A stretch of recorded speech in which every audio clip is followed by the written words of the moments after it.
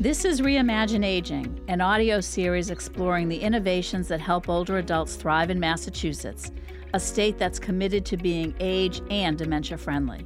I'm Robin Lipson, the Deputy Secretary of the Executive Office of Elder Affairs. Where we live matters, especially as we age. It's no secret that finding an affordable place to live is difficult in Massachusetts. In her inaugural address, Governor Maura Healey pointed out that rent in the Commonwealth is 50% higher than the national average. We have some of the lowest home ownership rates and some of the highest housing prices. Now, one reason for this is because Massachusetts is a great place to live. For older adults on fixed incomes, the high cost of housing here in Massachusetts is particularly challenging. In this episode, we visit a nonprofit senior housing developer called 2 Life Communities. They create affordable housing by focusing on community, which means having opportunities to stay engaged and living near neighbors, businesses, and supportive services. We believe so strongly that every older adult should have the opportunity to age in community, and so we are trying to go every place the market fails, which is everything but the most extremely high. 2 Life Communities receives a mix of federal, state, local, and philanthropic funding. There are 6 2 Life locations in the Commonwealth, including this one in Brighton. Come on, keep it marching, keep it toe tapping. And 1 and toes out. And 2. It's 11 in the morning, and about 20 older adults form a loose circle around a man named Patrick, who wears a black t-shirt that says trainer. And 2. There you go, 3. Beautiful. 4 and 5. Some residents stand and hold on to the back of their chairs. Some remain seated. Exercise classes are offered twice a week, and all a resident has to do to attend is take the elevator from their apartment to this warmly lit common area. Reach up, inhale, exhale towards your knee. There are about 900 older adults living here in this mid-rise building in 763 apartments. But this is not like most subsidized housing for older adults. 2 Life Communities has a mission, and the heart of that mission is in the word community. We are zealots in the belief that optimal aging happens when you age in community. Amy Schechtman is CEO and president. When people come to live at 2 Life Communities, they've had a whole lifetime of experiences, a whole lifetime of curiosities and wisdom that they've gained. And our job is to help take that and weave that into a phase that's built on all the good things that have happened before and all the ambitions people have for that phase of life. So it's about 2 Life. The rising cost of living is especially hard for some older adults who find their retirement income isn't sufficient for today's needs. Fortunately, rents are subsidized in this 2 Life housing community. Residents who qualify under federal housing guidelines pay a percentage of their income toward rent, usually around 30%, and housing subsidies cover the rest. Well, my name's Carol Garrior. I used to live in my own apartment. Carol worked for many years as an administrative assistant at Harvard University. But when I was getting towards retirement, the landlord kept raising the rate so high I couldn't afford it. And when I retired, I knew I had to get out. And I lucked out coming into here. Apartments at the Brighton campus range from studios to 2 bedrooms. Emily Levine is chief of staff for 2 Life Communities, and today she shows us around. So welcome. You are here in Brighton, where our headquarters is based and our largest campus of our 6 campuses. There's an art room, a dining room for special events like a Valentine's Day dinner, and sitting areas set along sunny hallways. These areas are designed to make it easy for residents to connect to other people and combat the isolation that can happen when people live alone. There are also some conveniences for the residents. Yeah, so here you're in the grocery store, and you'll see there's a lot of the Russian goodies and snacks and treats from home, and people really make use of it, and they accept SNAP here, so folks can use their food stamp cards and their EBT cards. Signs in multiple languages reflect the diverse campus population. We automatically translate everything into about 6 languages. So we have Chinese, Russian, Haitian Creole, Korean, Vietnamese, English, Spanish, and I think I said, is that 6? Albanian is the other one. A core part of the Two Life mission is to create connections between residents and their surrounding neighbors. One way they do that is by opening their social and educational programs to older adults who don't live in the building. Also, partnerships are key. For example, the grocery store is run by an outside business, and a cafe rents space on the ground floor.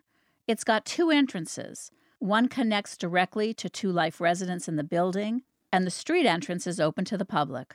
And there are larger collaborations, too.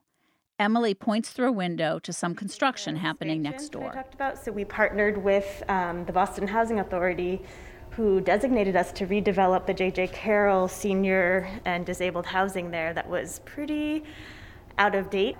We're part of that first wave of public housing stock, so we ended up completely demoing it, and we're turning those 64 units into 142. And it'll have a PACE center on the ground floor. PACE stands for Program of All-Inclusive Care for the Elderly.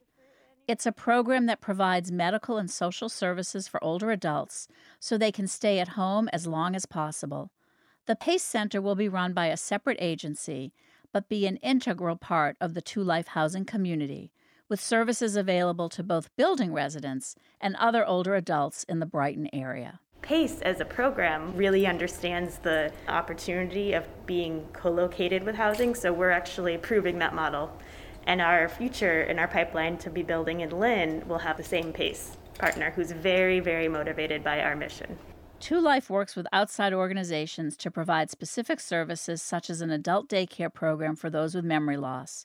Resident service coordinators act as the community concierge. They coordinate transportation to medical appointments, help people access digital tools, and assist residents looking for health and wellness opportunities. CEO Amy Scheckman says Two Life communities also give a great deal of thought to the physical structure of the buildings. They work with architectural design firms that specialize in housing for older people. They've also developed design guidelines to make apartments adaptive to the needs of residents as they age. So, for example, we spent 3 years going to every campus, talking to the staff, talking to the residents. What worked, what didn't? Oh, those doorknobs aren't good. Oh, those doorknobs were good. Let's have a design standard that these are our doorknobs. Our window open. Oh, those are too hard. Those are easy. Good. And so we've documented in a set of design guidelines everything we've ever learned. And then we go back every couple of years and revisit that. Well, is there new product that makes doorknobs easier? You know, what happens when people have arthritis? Well, they can't turn, so you have to, right? So we're always learning and always trying to document that learning and put it on our website so anyone can benefit from that. This attention to detail makes Two Life communities a best practice for creating housing for older adults. In fact, the state released its own age-friendly housing design guide incorporating Two Life's findings. And after years of providing housing for older adults with extremely low incomes, Two Life decided to tackle another hurdle, lack of community-based housing for middle-income older adults. To do what we do with the kind of programs and services and individual supports that we do for our elders in our affordable communities, we rely a lot on government money. Once you get to the middle, there is no government money. Two Life communities spent 7 years developing a financial model for housing for the middle class. This required a different approach since federal, state, and local funds that are available for subsidized properties cannot be used.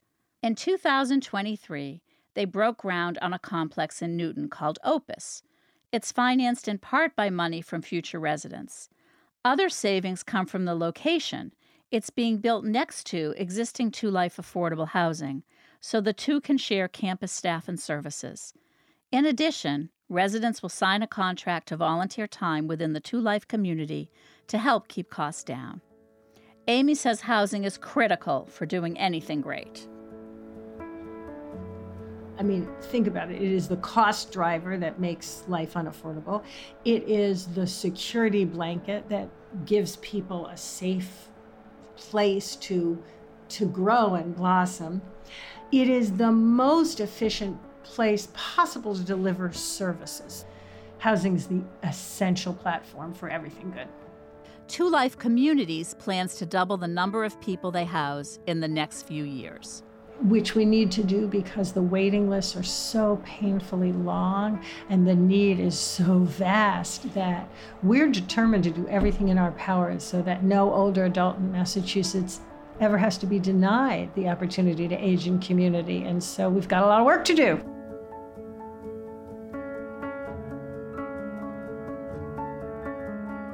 To hear more age and dementia-friendly stories in this series, visit reimagineaging.net. And to learn how your community can become more age and dementia-friendly, visit mass.gov/reimagineaging. This story was produced with the Massachusetts Executive Office of Elder Affairs and the Massachusetts Healthy Aging Collaborative. Funding was provided by Point 32 Health Foundation.